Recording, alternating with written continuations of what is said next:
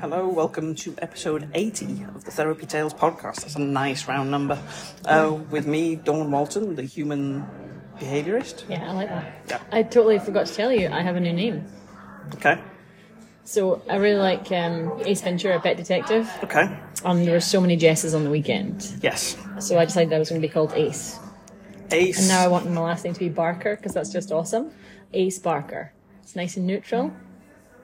Gender-free. But you're an Ace Barker. Ace Barker. It's Which means you bark really in an Ace way. I'm such an 80s person, it's like, oh, that's Ace. I like it. What do you think? I think I would... Does this go along with the questionnaire I asked you earlier about do I have any mental health problems? I think I would choke on every time I tried to say, hey, Ace, how are you doing? Well, my other one that I really liked was... It sounds like a porn star name, so I don't know how to say it. Well, now you have to, because you're going to leave everybody, like, massively curious. If you I don't. really like the name, like, Portia. Oh, yes, that does sound like a porn star name. Well, one of my relatives, the last one of the Portia line, just got married. Right. So I was like, oh, I could take that. Jessica Portia. But I don't want to be Jessica, because there's so many Jessicas. Yeah. So, But you're the original. I like Phoenix, like Phoenix Portia. Or Jessica Gunn, that's also cool. But that looks really amazing. Someone's just brought me a raspberry ice cream praline. Yeah, so location-wise, we are in a new location. It's like the guided tour of podcasts now. So we've done Tim Hortons. We're now in the Camperdown Elm, which has real food and stuff like that in it. Real food. Real food as opposed to, Starbucks, which is not real food, and you just end up with Greggs all the time. Or Tim Hortons, where you have to pay £200 for a one chicken tender or something like that. Remortgage your house. Yeah, remortgage your house. So at least you get like... These people should really be giving us some money for all the marketing that we do for them. What, by saying that they don't charge £200 for a chicken tender? I'm not sure how we go there but don't eat there. I'm not sure how good a marketing strategy that actually is. So yes, Jess has just got dessert after I ordered chili and chips. Look what they've done with the icing sugar. They've made it's so pretty. It's a little snowflake. Well, now we have to take a picture so we can share it on the podcast front page, so that everybody doesn't have to die with curiosity about what your dessert looks like. So we were talking about... Got a picture. Stress. I started off the conversation with mental health problems, and then me saying I don't have any, and Dawn raising her eyebrows. You just asked a really loaded question. Do you think I have any mental health problems? And when I said, well, yes, you went, rude. Tell me what's wrong with me. And it's just like, okay, that's not a good It's not opener normally for... how your therapy sessions go. Well, it's not a good opener for an open conversation. Because normally I wouldn't say yes, to be honest. I'd just kind of go, well, everybody does. But I assumed that we've spent enough time together talking about this, that when I say yes to you, you wouldn't kind of go, I haven't got a mental health problem. But I was wrong. I got defensive. Mm-hmm. So that led us talking about our differences in opinion on what mental health is. Mm-hmm. And then we thought we should probably record this. So here we are. Here we are Let's recording start again. So my take... from dogs anyway, is that the stress levels of the hormones that are responsible for stress and affecting the immune system and so on are there in a chronic way. Therefore, it would affect the decisions that you make when you're under that. Mm-hmm. Does that make sense? So for me, a mental health problem is something that you carry with you at all times, and I understand what you're saying when you say stress on a stressful situation. But it's almost like, and Jessie's going to hate this, but remember the bucket thing. So we talk about the blood chemistry and the bucket being half full. And if you're carrying it around with you everywhere half full, it doesn't take much to fill it. Whereas someone who's not chronically stressed, yes, would have a less full bucket and therefore would be able to have more resilience, more tolerance for a stressful situation. So I talk about a full cup. So let's talk about the kind of fight, flight, freeze response, which is a physiological and emotional response designed to help you survive being attacked by a tiger. So it is a short-term burst of adrenaline which adjusts your pain response. So if you're running away from a tiger and you stand on something sharp, you can ignore the pain, but when you've stopped and escaped, you can pay attention to the pain because that's critical for survival. You can ignore exhaustion if you're running, and then you can recharge when you're not running. So fight, flight, freeze is a physiological response with adrenaline and all that sort of stuff designed for a short-term in and out state. Which means that if for whatever reason you are permanently in that state, then everything's, to use a technical term, messed up because it's out of balance, and your resources are burned up using the staying in survival mode. So I like a cup better than the bucket. So your cup is absolutely full to the top, and you walk along. Hang on. Why is a cup better than a bucket? Because in America they call buckets pails, and I find it really hard to say pail.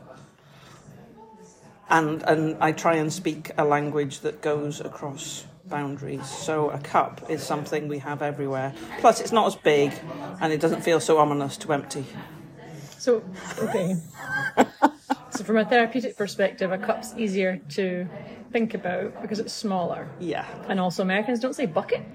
They don't. They say pail, P-A-I-L. So what's a bucket?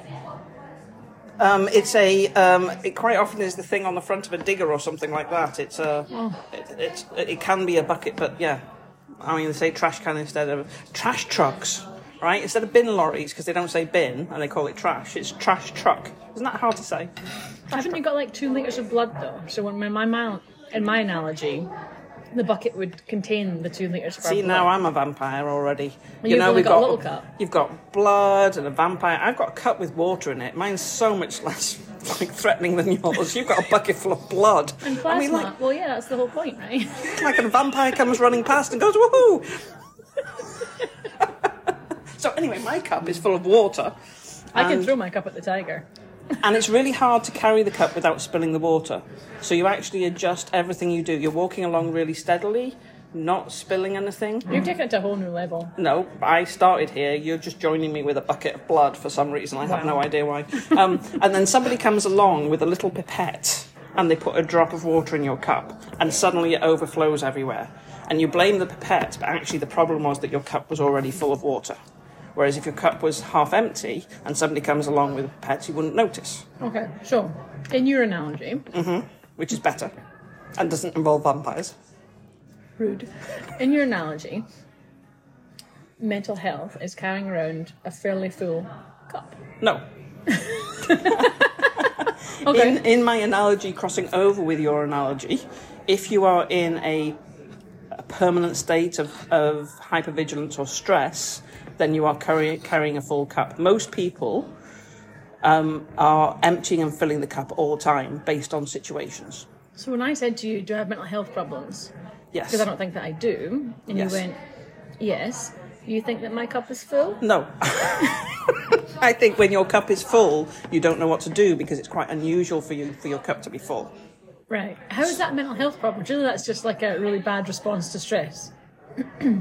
Yeah, because we have a different definition of mental health problems. For me, there is no such thing as on and off mental health. I think we have states that we come in and out of, and those states are different. So, for example, if somebody's experienced trauma growing up, they actually probably do a really good job of managing in a crisis. They can do really highly stressful jobs because in comparison to what's going on inside of them, it's nothing. So they can deal with stress incredibly well, but they usually can't deal with small things like, smashing your favourite cup or something like that, because that just tips you over the edge. So if you want somebody to run a company, you probably want somebody who's had trauma in the background. So, Okay. It's not always a bad thing. Okay. But trauma in your background is different than carrying the cup full of trauma right now. No. So the way I see it is that when you're chronically stressed, Mm-hmm. I think I've said that before, when you're chronically stressed, you can paddle just fine above the water. You're like the proverbial swan. Mm-hmm. And no one knows what's going underneath the water. Mm-hmm. But your immune system does. Mm-hmm. Because your chemistry's out of whack. Mm-hmm. And eventually that takes its toll. Yes. I agree. So tell me again why people with trauma are better in jobs where... Because they're better at the jobs because they're actually far better at pretending that underneath the water paddling like heck isn't going on. They're better at seeing calm, whereas somebody who's not used to dealing with that level of stress Well, will be more affected by it. That's your comparable, scalable experiences. Close. Yes. No, I didn't Comparative. get it. Scalable. I said that. You said comparable. Comparable. Comparable, scalable. It's like too many bulls. Okay. But really close. Pernicky. So, put that on a t-shirt, Will. So, on paper, someone who's dealt with a lot of stress would deal with stress easier than someone who hasn't experienced it. Yes. I get that. But if they're triggered by something... So here's an example. You're not going to like it at all. I've watched you do lectures and stuff. Oh, God. Don't do that. Don't, destroy me in the middle of a podcast. I watch you do lectures and things, and I'm just like in awe about your confidence and all the bits that go along with delivering to an audience, which I couldn't do. I'm getting better, but the strangers especially. I like to sit. In fact, the weekend I actually found myself. People that are delivering a lecture or talking and tend to be in front. I actually find myself sitting among the people because I think that we're sharing and learning together. I learned a lot this weekend, actually. I used a prong collar for the first time. Holy moly. We can explore that later. This weekend, by the way, was a weekend in Yorkshire for trainers. Sorry. It's okay. I'm just helping the people listening who might randomly listen to this in 10 years' time and go, what the heck? What is this pub thing that they're talking about? No, sorry. Well, we're not going to have pubs in 10 years. Well, I don't know what we're going to have in 10 years. I'm not a sci-fi writer. We'll probably be underground, escaping from the radiation from the atomic bomb. We're doomed. Anyway, so back to sitting in amongst people and watching me. So that you can stand up in front of everybody and be really confident and so on. And it crossed my mind, because, I have that little bit of the two sides. And it crossed my mind that if I'd said a certain word or sentence, you would crumble. Right. Because of what I know. And I obviously would never do that, but... It was interesting for me to have that thought, because it brings back to you're saying we make good employees, but certain triggers could make them highly unlikely, okay. Because it's a very disassociated state. So very few people are going to be able to get close enough to you to say anything. And the whole point of that state is you're used to not connecting with your responses and your feelings. Because you're so good at disassociating. So somebody could pretty much do anything in that context. Now, afterwards, you could have a reaction. Okay, so I have had a situation during this week where something happened in an online session that was really triggering for me. Wow. And there was an altercation between a teenager and their parents that happened live on camera in front of me that was quite terrifying. It was verbally violent. Wow. And incredibly triggering, and the call carried on for quite a while, and I was fine with it. It was all right. I could deal with it, and then I gave the person instructions that when they can get some quiet time, we'll continue the session, and it's not a big deal for me, and all this sort of stuff. But I came off the call, I was shaking really badly. I was actually quite upset. And that was nothing to do with what really had happened. It was to do with what it meant to me. But I absolutely was able to deal with it fine. At the time, I was absolutely fine. Okay. But I was aware of this reaction afterwards. And nowadays, I'm able to kind of sit with that. I spoke to a fellow therapist friend, and we worked through it. And we talked about where it came from and looked at learnings from it and things like that. And did the make it useful thing. But at the time, I was quite shocked by the scale of my response to this particular event. Okay. So, let's talk a little bit about dogs. Yes. Because they're not as complicated. Nope. I wrote a little piece this morning about... So I've been asked a couple of times in the last week about rest days. So there's a couple of people have said that it's been recommended now to, once a dog's had an argument, do you know how we work with reactive cases and dogs are kicking off and lunging and so on? That when they have an argument like that or a confrontation, we should rest them and not let them out again on a walk for a few days. And what were my thoughts on that? And I said, well, it's a load of rubbish. Of course, we've got a problem in the system, but if the dog's in that severe a state, we shouldn't be taking it in the first place. Okay. But you would notice if the dog was in that severe state. However, you do get underlying stress that's just normal. I'm living with one just now. Yeah. And the owners won't see that. And then I'm comparing it, because I'm also aware when I was writing that this morning, that you've told me when you have a stress response like that with your client on your call, it would take you a few days to recover. Mm-hmm. So imagine they've taken that data from the human side and they've applied it to dogs. Yes. But it's not the same thing. No. Let's talk about why.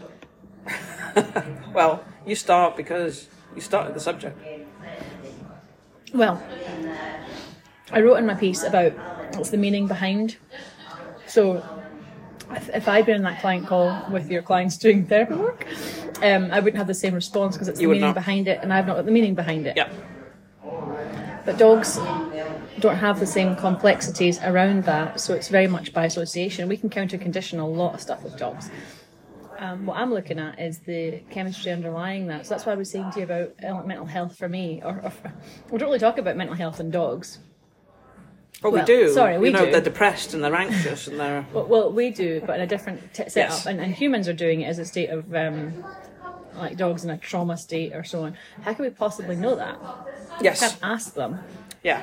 So the meaning is a really important one, right? So in my world and the way I see things, it's not about what happens. It's about how we process and reconcile and consolidate. So it's about the meaning and what we learn from what happens.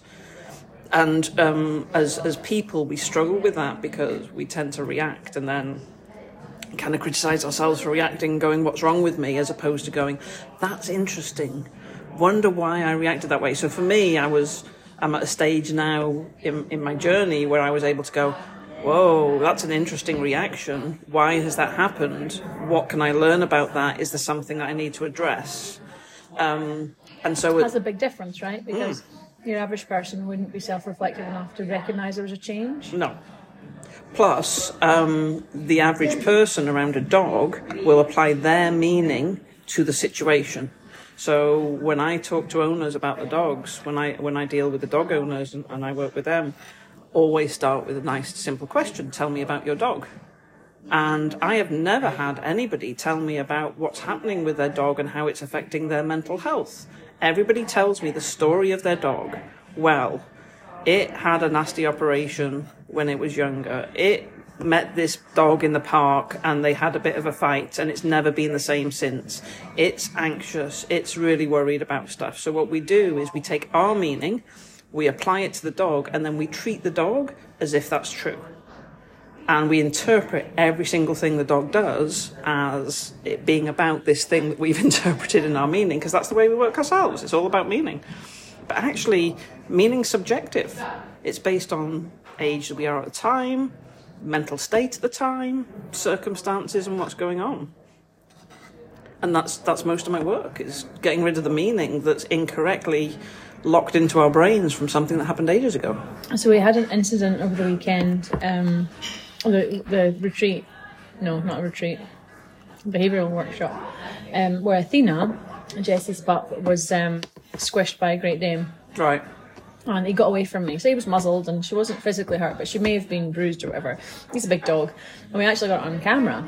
So she'd come up underneath him. He'd just been fed, so I think that was the trigger. I'm not sure. Maybe it was proximity. She's underneath him. She's given the submissive signs and he flattens her, but he gets away from me. He's so strong. So you had her in two locations towards her, and then somehow he flipped and then she was underneath him. And we didn't make a fuss. No. Nice and calm, take him away, deal with that. She got fed. And Jess had asked me afterwards, is she going to be okay? Do you think that she'll be bruised? And not in a kind of, like a physical way, not in a mental way. She's got so much good experience. And if anything, it'll serve her just to stay away from big scary dogs with muzzles on. And so it's interesting to play that back, and I'm sure it's interesting for people that were there who saw it, is that, you know, my first thought is, get the other dogs away so you don't want anybody else to get involved. And actually on the camera it was fantastic that the puppy Mally looked at what was going on and then connected with Willow and sat and took food from her. Oh, that's amazing. Tristan came in to do a muzzle punch and correct him, but he was muzzled. because we knew what this Great Dane was capable of. So he came in to correct and went away. So you're watching other things as well. So it's really interesting in that moment because all I'm doing is focusing on the big boy and getting him out of there. And yeah, so my first thought is get him out and make sure nobody else is going to join in and create, it turns into a thing, which it didn't. It was great. Second thought is, shit, is the puppy all right? She's just had a huge big, it would have been a lot for me. It's like 90 kilos or something. Yeah. On top of a human, never mind a little 25 kilo dog. And everyone handled it really well because we're all very aware of that. And I was thinking, and I wrote in my post this morning, when you see good parents, I actually was walking with my friend last year, a couple of years ago, and our 3-year-old fell, and I instinctively went to him, and she stopped me. I'm not a parent, so I was going to go, oh, are you all right? Help him up. And she was like, no, wait. She stopped me, and he brushed himself off and ran off. And I was like, oh, that's awesome. So she was like, if he's really hurt, he'll cry, but if he's just fallen, it's kind of part of life, right? You see that with kids, by the way. You see what they fall, they hurt themselves, something happens, they don't do anything, they don't react at all. They look to you.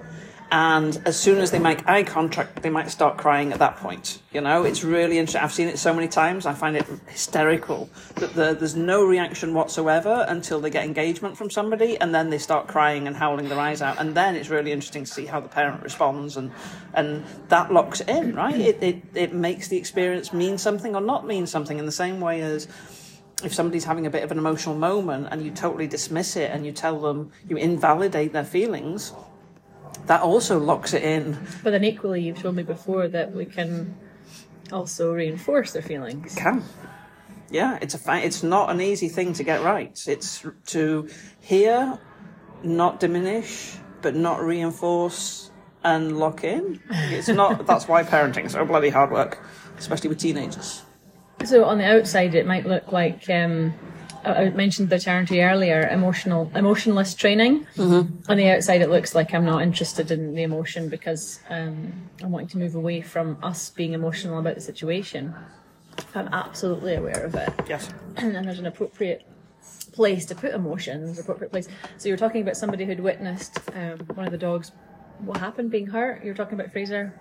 Yeah, so a little while back we were doing one of, I think, our reactive dog workshops or something, and I think you were doing a spell of touching the dog and showing how they respond to touch. So there was this dog that you'd worked with for a while. I think it had had an operation recently and it hadn't had much exercise and it had become very reactive to touch.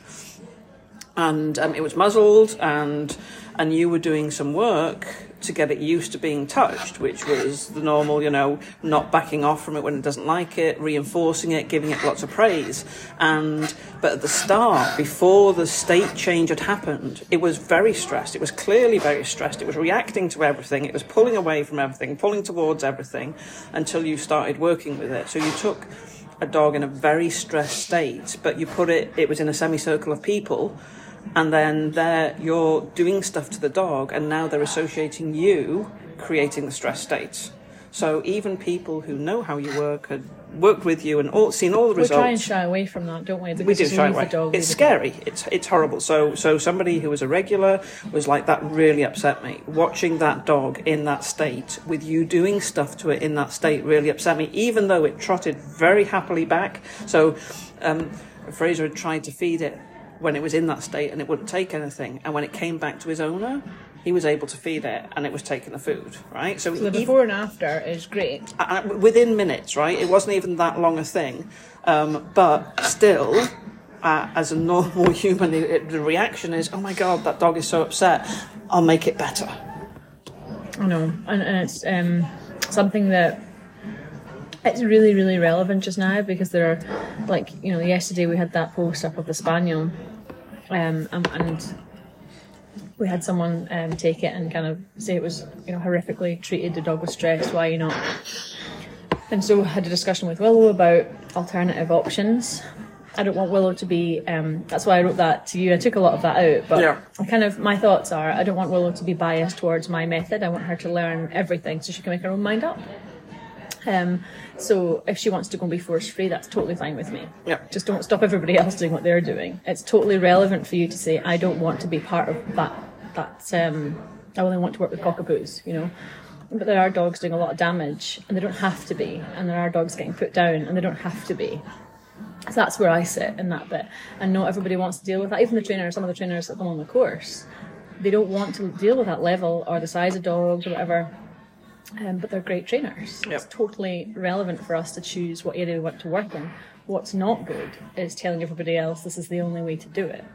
And being deluded about what it actually is. So rewriting the narrative to suit what your view of the world is, right? So I think a really good way of looking at things is how would I explain it to somebody else? So at the moment I'm working with a fellow therapist to teach her how to do the trauma resets. And we did a workshop, just her and me. We recorded it, and then I'm turning that into notes so I can teach other people how to do the trauma resets. Wow, that's exciting. Yeah, it is pretty cool. Because I think the point you made, which is, if something happens to me, nobody else gets to go through this experience. I think that's a real shame.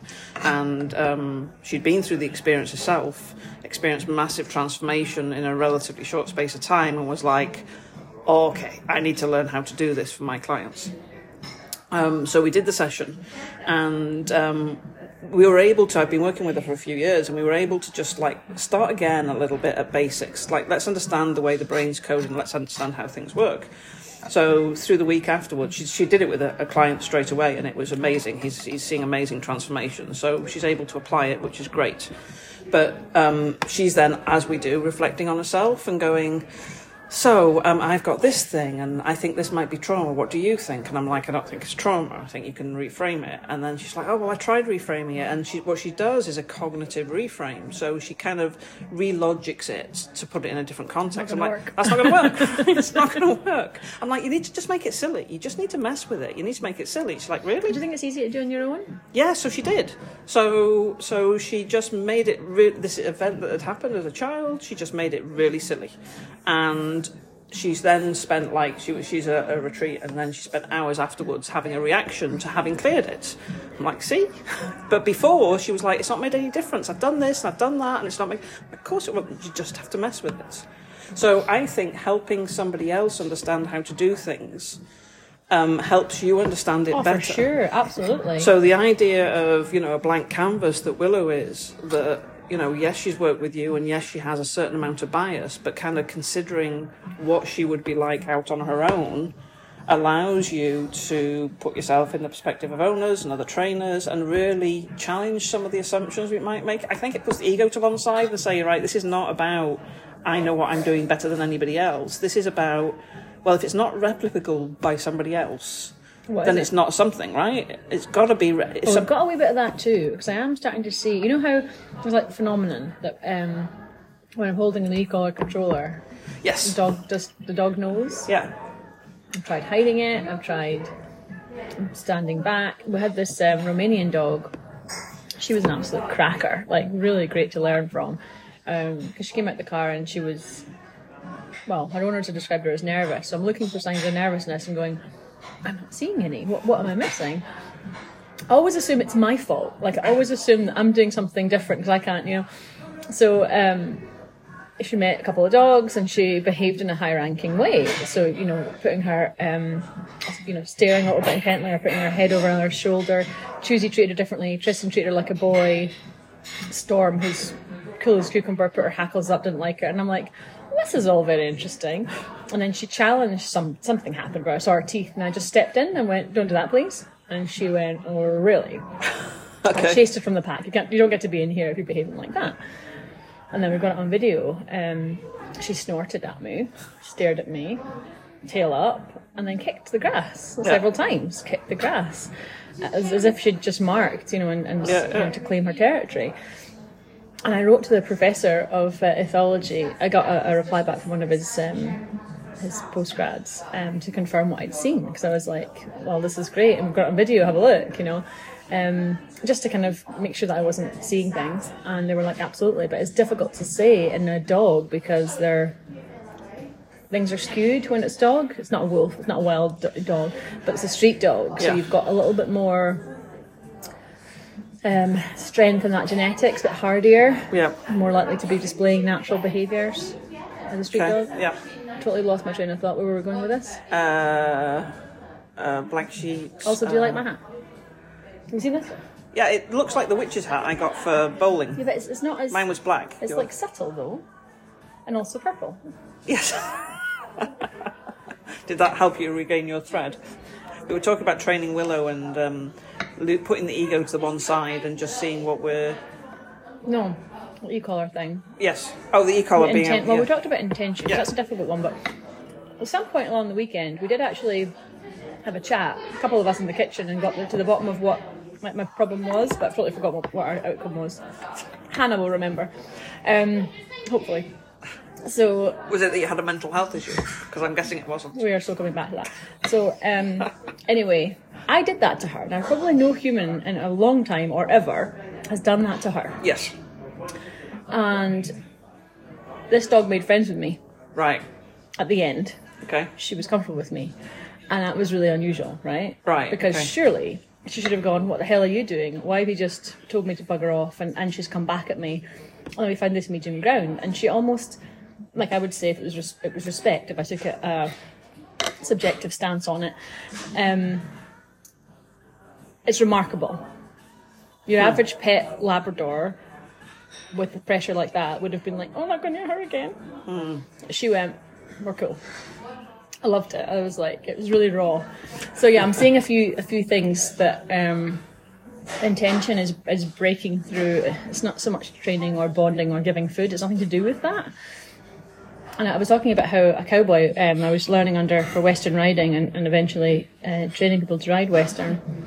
Was working with a horse on the ground, and he said to me that I'm too prey driven. I need to soften and be much more aware of my intention.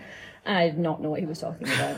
I had no idea. Yeah. And then I got it. I don't think he was even there. It was weeks and weeks later. Yeah. It just something clicked in me, and that's so difficult to talk about intention.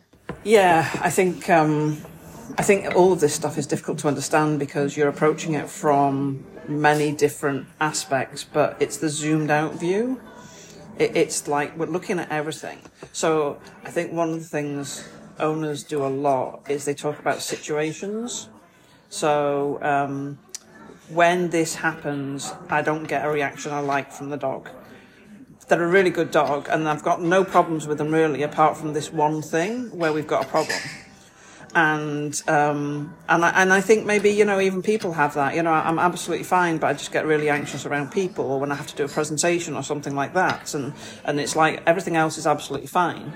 So it can't come from stuff that happened before because it only happened since I was an adult in this particular situation. And I'm like, everything's linked. Everything's always linked. There's reasons behind everything. So I think one of the first things that you do is you zoom out beyond what you've been told and look at the whole situation, and then you're pattern matching because you're proofing different situations, and you might have a theory but then you try it in a different situation where it either should or shouldn't apply, and you see whether your theory is true. And I don't think owners do that. I think that's owners really hard when you're doing the training course, by the way. So I'm about to put up a video of Atlas. That whole sentence made no sense because you're in the middle of eating part of your dessert. Well, the pattern matching went on in my brain about how we did something unusual. Because you say to me, I'm like trying to prepare for weekends and stuff, and you're like, you're just going to wing it anyway, and you're going to come up with random shit that people are going to be like, where did that come from? Well, we've got an example. I've got a few, but this one's quite funny. So we're doing quite a lot of work with Atlas. So he's got to the point now where he's liking touching people. Mm-hmm. And I'm saying this out loud because I want to consolidate it for a post later. So we did a lot of work with people touching him, and what Jesse's done is gone, touch, touch, touch, it's over. And he's kind of like, I'll deal. Okay, here's the reward. And he's really happy afterwards. Right. And I want that same happiness while. Okay. So we stopped touching him afterwards, and we started combining the picking up his leg with the touch. So one hand pick up his leg, one hand do the scritchiness on his back. Okay. Good boy. And then after we let go, nothing happens. Right. So he's then moving around going, well, this is where I get the reward. But the reward was happening during. Okay. Do you see that? Yep. Do you? What, is it a really difficult concept that Dawn's going to struggle to understand?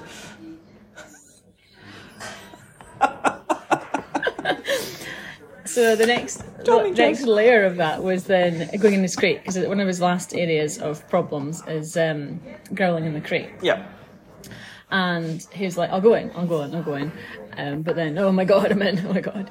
So I decided to open both doors and treat it like a horse box, because when you've got a horse that won't load, get them to go just walk through 100 times, and the walking through becomes this is okay. Yeah. And suddenly you can close the door and the horse doesn't panic, which is really weird because it's still the same box. Right, but you're tricking the brain. So a lot of the stuff that we're doing is tricking the brain into going, the thing that you thought was going to kill you didn't kill you. Well, if it's pattern matching,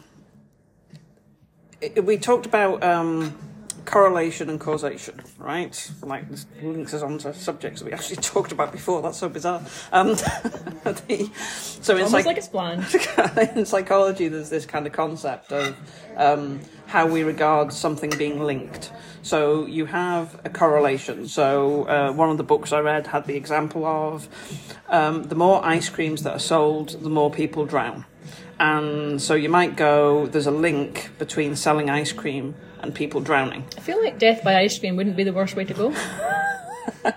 I don't know. I'm not a big fan of ice cream. But I'm not sure on my gravestone I want the epitaph to be drowned by ice cream. I don't know. That'd be fairly unique. You get lots of people visiting your gravestone. What flavour? Well, what's your favourite flavour of ice cream? To be fair, Dawn, I like them all. I like Mr. Whippy ice cream. And that's not really a flavour. I would sell my soul for Mr. Whippy ice cream. Not a flavour.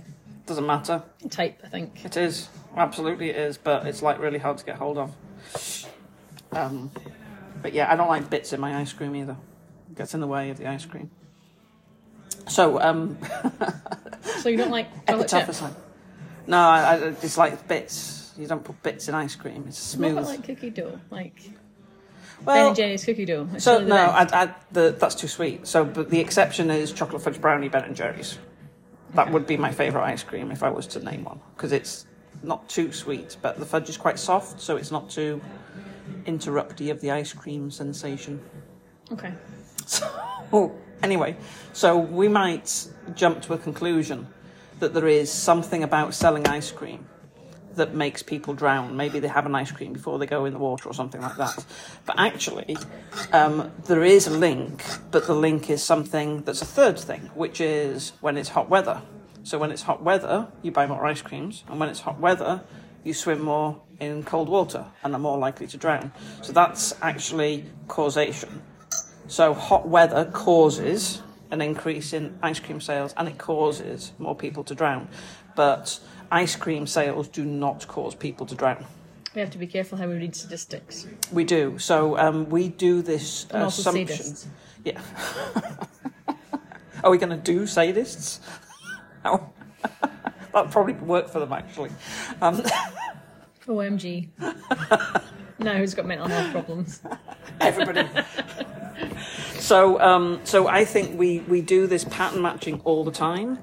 This caused this, right? So because I had them out in the rain, I caused them to be grumpy and aggressive with me. Yes. So, but that's not the case. Provocation. Yeah.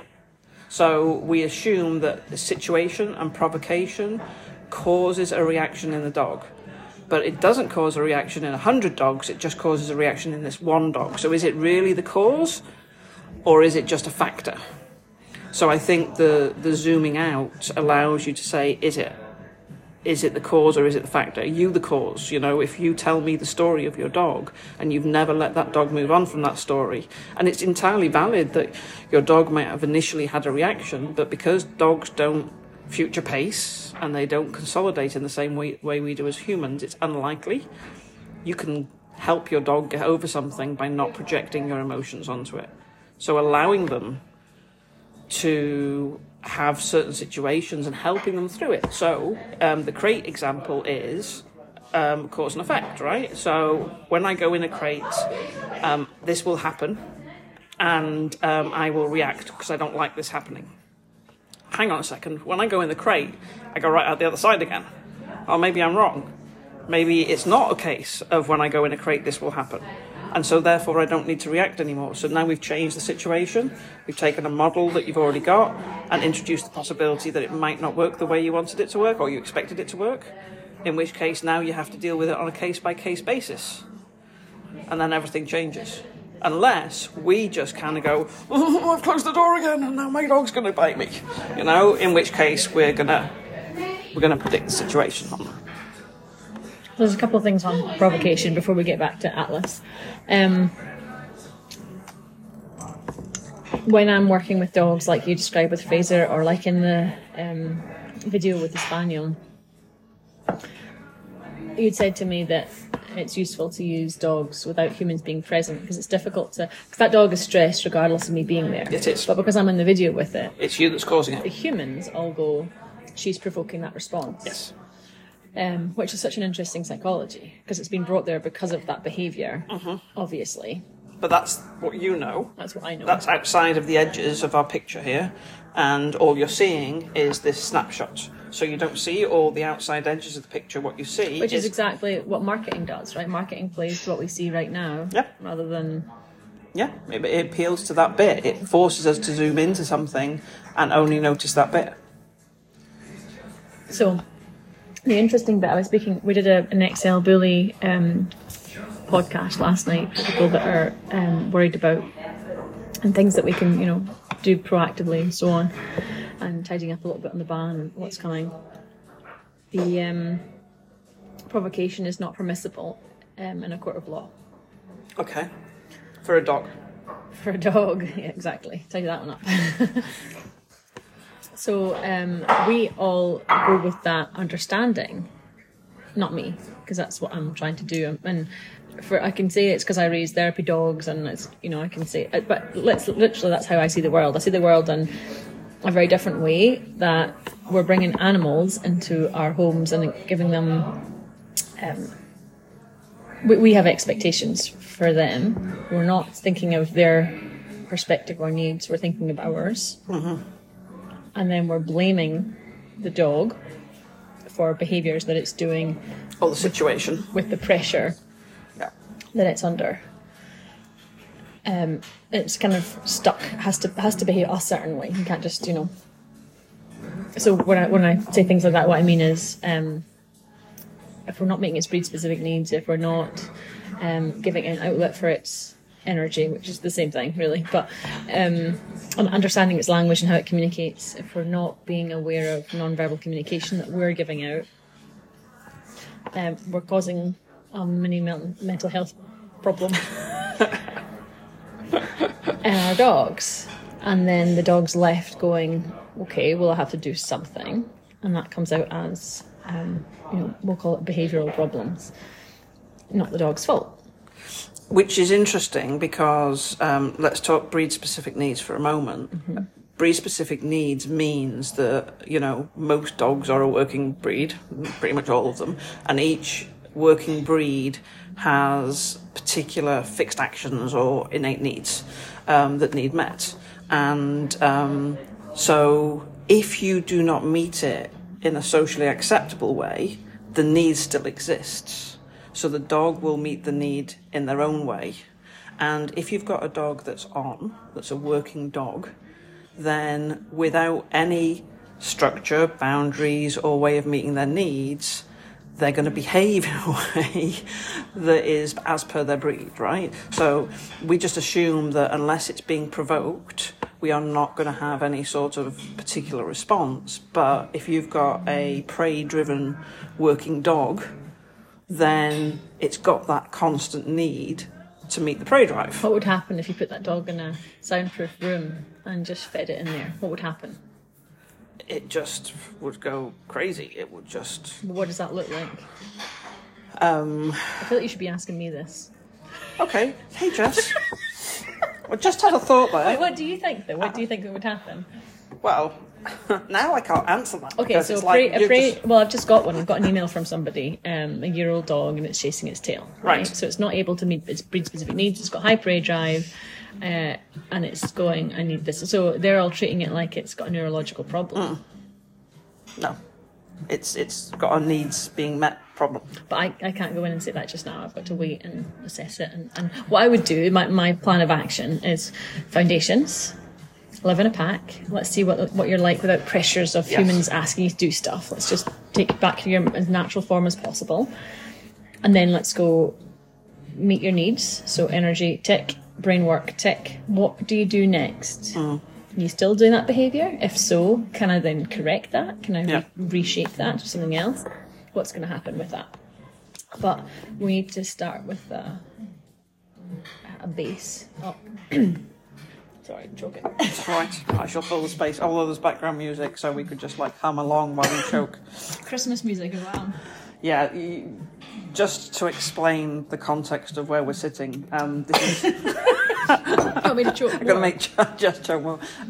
This is very Christmassy-fied, with all the things, stockings hanging over the fireplace and things. But there are paintings on all the walls. So now we're going to have a competition between, should we have the paintings on the walls as a picture, or my cake? And yeah, so what the owner has done is wrapped every painting on the wall like it's a present with a little bow and everything. So there isn't actually a single picture showing. They're all wrapped as presents. It doesn't sit well in my head. Why are presents on the wall? Oh no, she missed some over in the corner. So Jess had a bit of a moment when she noticed this. I don't like and it. It's just like, I don't like it. And the walls are brick, right? So why have we got presents on the wall? Yeah. And also fairy lights around them. Yeah. She's gone a bit like, it's like Christmas threw up in here and then ate itself. I have to say that because dog owners all know needs weren't being met. Dog owners all know that dogs eat sick again. Thanks. You didn't actually need to clarify that and leave people who are visual with that image. So, provocation. Provocation. Yes. So the provocation and situation. So people are like, in this situation, this happens. When I do this, this happens. But it wouldn't happen in that way if there wasn't something going on already. There wasn't some very specific need that wasn't being met, some learned behaviour that if you don't get your own way, it's perfectly acceptable. That's really important to focus on, right? Yeah. So rather than going, the dog is the victim. Yes. In that picture, or that video with me with the spaniel, we should be going, why is that dog biting a human being? Or attempting to, because he was muzzled. You know, why are we not thinking about pet stuff? Why are we going, the human automatically must be wrong? Because we are soft on our pets, and we will not tolerate any sort of, bunny ear quotes, cruelty towards our pets. And the minute you put a person in the mix of a pet's behaviour, the person automatically becomes responsible because it's a helpless little thing with big teeth. So I've been thinking about this overnight, and I wanted to run this by you. I've been to court once, and it was a really awful incident. I was sitting watching the opera of all things, and I was with two friends, one of which I didn't know. She was in, I was in the end on the right. My friend was in the middle of us, and her friend was on her left, and she was sitting next to a middle-aged man. And in the break, she was really unwell, and told us that he'd been touching her leg. Now she froze because she went into a normal human state of help me Bob, and this has happened to her in her past, but we didn't know that. Yeah. So she'd been sexually abused in the past, so her instinct was to freeze and let it happen, which meant that he was, for the last half hour approximately, touching up and down her leg, right? Pretty horrific. So we said, do you want to go? And she went, no, I don't want to ruin it for you guys, I want to stay. And to be honest, we didn't know enough at that point because we should have left. But at that point, we were just like, she was downplaying everything. Yep. So I took her place, and I was obviously armed with the knowledge of what he'd done. Yes. So I sat there with my arms folded, with my eyes aware on him, and he did the same to me, but just before he touched my leg, I absolutely whacked him. Now, we ended up in court because she put a complaint in about him, and apparently he'd done it before, and so on. And I was called as a witness, and I was absolutely freaking grilled by his defence as to why I set him up, knowingly sitting there and waiting to smack this man. Right? Why would you do that? Why would you sit there? Yep. So I provoked him somehow into doing that behaviour towards me. Like, what the hell? Poor helpless guy. Oh my God. And I was absolutely furious. I think I was actually told to stop talking or just answer the question or something, because I was like, hang on, why is this turning around into, he's the victim, and what? Yeah. Unreal. Really angry. But yeah, it's really interesting that we're behaving like that that defence lawyer was when we were looking at the dog that's just gone to bite a human and going, yeah, but you put him in that position. The only position that he's safe in would be a padded room. And my job is to go, how do I get this dog to be a nice, safe citizen? And within 20 minutes, I was able to prove that he could be off lead. His owners couldn't let him. And I ended that session with him, like, really beautifully. Everyone saw that. He wanted to take food from me. He wanted to touch me and so on. So anything that we did, it wasn't horrific enough for him to be fearful of me. No. And they've been given work to move forward that will help him not do that behaviour ever again. Yep. The alternative is to stay away from everything that's potentially stressful stimulus. Which implies that he will not be stressed if you do that. And you have a spaniel has very breed specific needs that have quite high energy. So it is not true that to stay away from stressful situations, it would mean that the dog is no longer stressed. Absolutely. And these owners are, amazing people. They have been to force-free trainers. They've been told how to counter condition and so on. It's not worked for them. No. So, yes, I could probably take that dog and within 6 months have only counter-conditioned it. Why would I want to keep that dog in that state for 6 months when within 20 minutes I can help him and then show them what to do to move forwards? And by the way, not using corrective methods, because that's not what we did at all. No. We got him off lead. No, absolutely. So the corrective measure was to hold him, wait till the muzzle was tightened and then release him and not back off so it wasn't even corrective. That's the irony of this. Yeah, I know. Yeah. So, I've been explaining to Willow that there's other ways to do it, but the ethical question is always, for the owners too, we need to consider the owners, because they're scared that the dog's going to bite them because it has hospitalised them. Yep. And so I guess we'll come around to that thing again. If you want to train cockapoos and you want to deal with the small dogs, that's absolutely fine.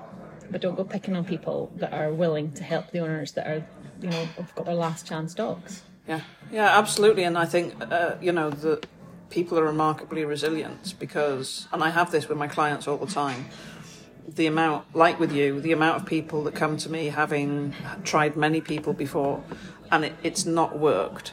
And sometimes it's made things a lot worse. And that they're there on the phone with me saying, can you help me? When they already had an issue with feeling not good enough and broken and have seen countless people who've reinforced that and made it worse. Still have hope. And they still go, but it's not okay to feel this way. So I think it's remarkable when an owner comes to you having been through such a hard time and often seeing the behaviour in their dog escalating and escalating and escalating, but still believing that they can help the dog and the dog can be in that better place. I think it's like really wrong of us not to provide the opportunity if we can. I think it's like, wow, you're amazing. We're starting with something amazing and all I'm going to do is unlock you to enjoy that. Well, one of the things, the feedback, a couple of things, the trainers have all been finding it remarkable how many trainers the owners have been through. Yes. And the owners are reporting back that they're feeling supported and not judged. So that's really important. Really important. So we've got another one coming up at the end of the month at the Wirral. That's apparently posh Liverpool. It is posh Liverpool.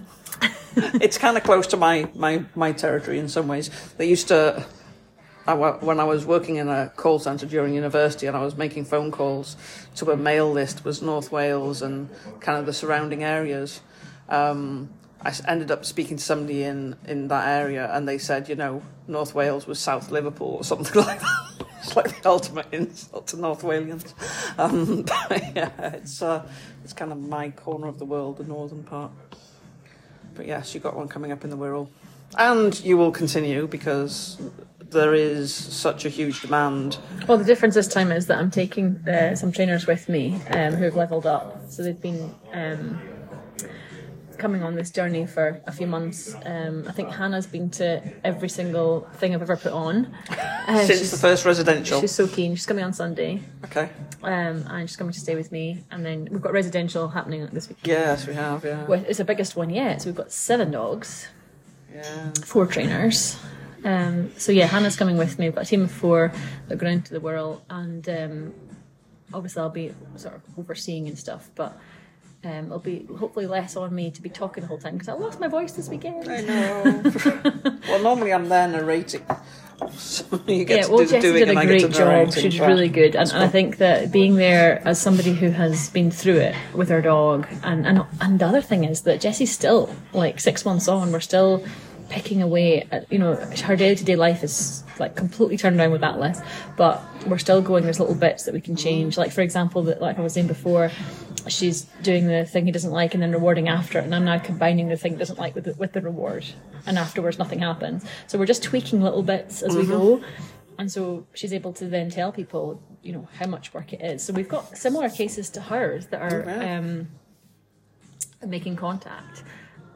And they get to see the before and after. That's the nice thing, right?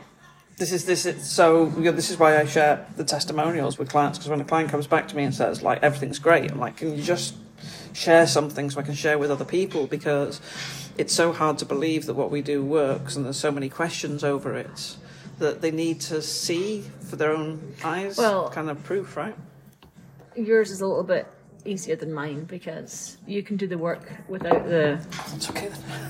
No, sorry, what I mean by that is, I know your people have to, I was going to say your owners, I know your clients have to do the work, but a lot of the work is done in the session, right? So the brain has to just kind of process and stuff, whereas I'm kind of relying on the owners to make the changes for the dog. So you're just crossing everything. They're actually going to do what you ask and not just pick the bits they like. People do that too. Yes. Pick the bits they like. Yes. Yes. It's interesting. So I learned a lot. I learned a lot about myself and about working in our team, and about what we're going to... Whenever Jess and I get together in a room, like, we have so many ideas. It's just, you know, it's just kicking off all over the place. It's trying to not run before we can walk. And I got to use a prong collar, as I said, for the first time. So that was a really interesting experience. So I was asking this Great Dane just to back away, just move out of my space. And he was like, nope. So I had a slip lead on, because that's my comfortable tool of choice, because they can't escape from it. As in, they can't go over their head like a collar can, for safety and so on. So just asked him to move back, bit of pressure. I used the lead like a rein on a horse, so I never jerk it. I don't believe in doing yank and crank. So just constant pressure, ask him to move back. He went, nope. So I did the other hand. I had one hand on the prong lead and one hand on the slip lead. And I asked him, and there was just, I had zero, like, it was like dealing with a pony. Okay. And obviously I've trained horses for a lot of years, so I had nothing. So then I asked with the prong, and it was like butter. All right. And he just went, oh yeah, move back. So and then when the altercation happened, and I used the prong then, just for it just came with me. Last couple of minutes, a lot of people won't know what a prong collar is. So my assumption when you say prong is it's a big collar, and it's got these... Oh, they look awful. It's got these spikes. Yes. Right? Rounded end spikes. And then when you tighten it, all the spikes dig in. The idea, I think, is that the links are... it's not spikes though, is it? Well, they are, essentially. They're two They're like prongs. bent linked prong things. Yeah, all around. But essentially, the whole thing works independently together. That makes no sense. So each link is separate. So when you apply pressure, the whole thing moves together, rather than on a slip lead where you've got pressure at one point. Yeah. But yeah, it took the complete power from him. So for big dogs, I can see why people use it. However, I've got enough time to say the however, but you've got 3 minutes. No, you're just gonna have 2 minutes. However, the the problem is that the way that many people use it, and indeed this dog had been used, is when we correct it and we override the correction, we're not changing the underlying emotion. So we still have to deal with that problem. It's control. You're using it for control, which actually you did need. And so... we need it, but we need to have control, and then we need to rebuild new pathways for what we'd like to do instead, so we don't have to use the control too much. Forever, exactly. Yeah. So, yes, great tool, looks horrible, don't really want to personally use it. So somebody said to me, what would you do instead? Start with absolute basics with him and, build it up. I don't want to have to use something, I don't have to use it on a horse, why? Respect first. And the need is there for the dog that's not in control. And that's the important bit. Yes. How do we get to that point? Sometimes we have to control first and react afterwards, but don't believe that controlling changes anything. It just gets you out of a situation. If you want to change ongoing behaviour, you have to control and then create a new pathway. And that's what everybody forgets to do. That's a beautiful place to leave it, Oh, Dawn. wow. Thank you so much Well for your done, input. me. Okay, thank you too. We enjoyed our chat.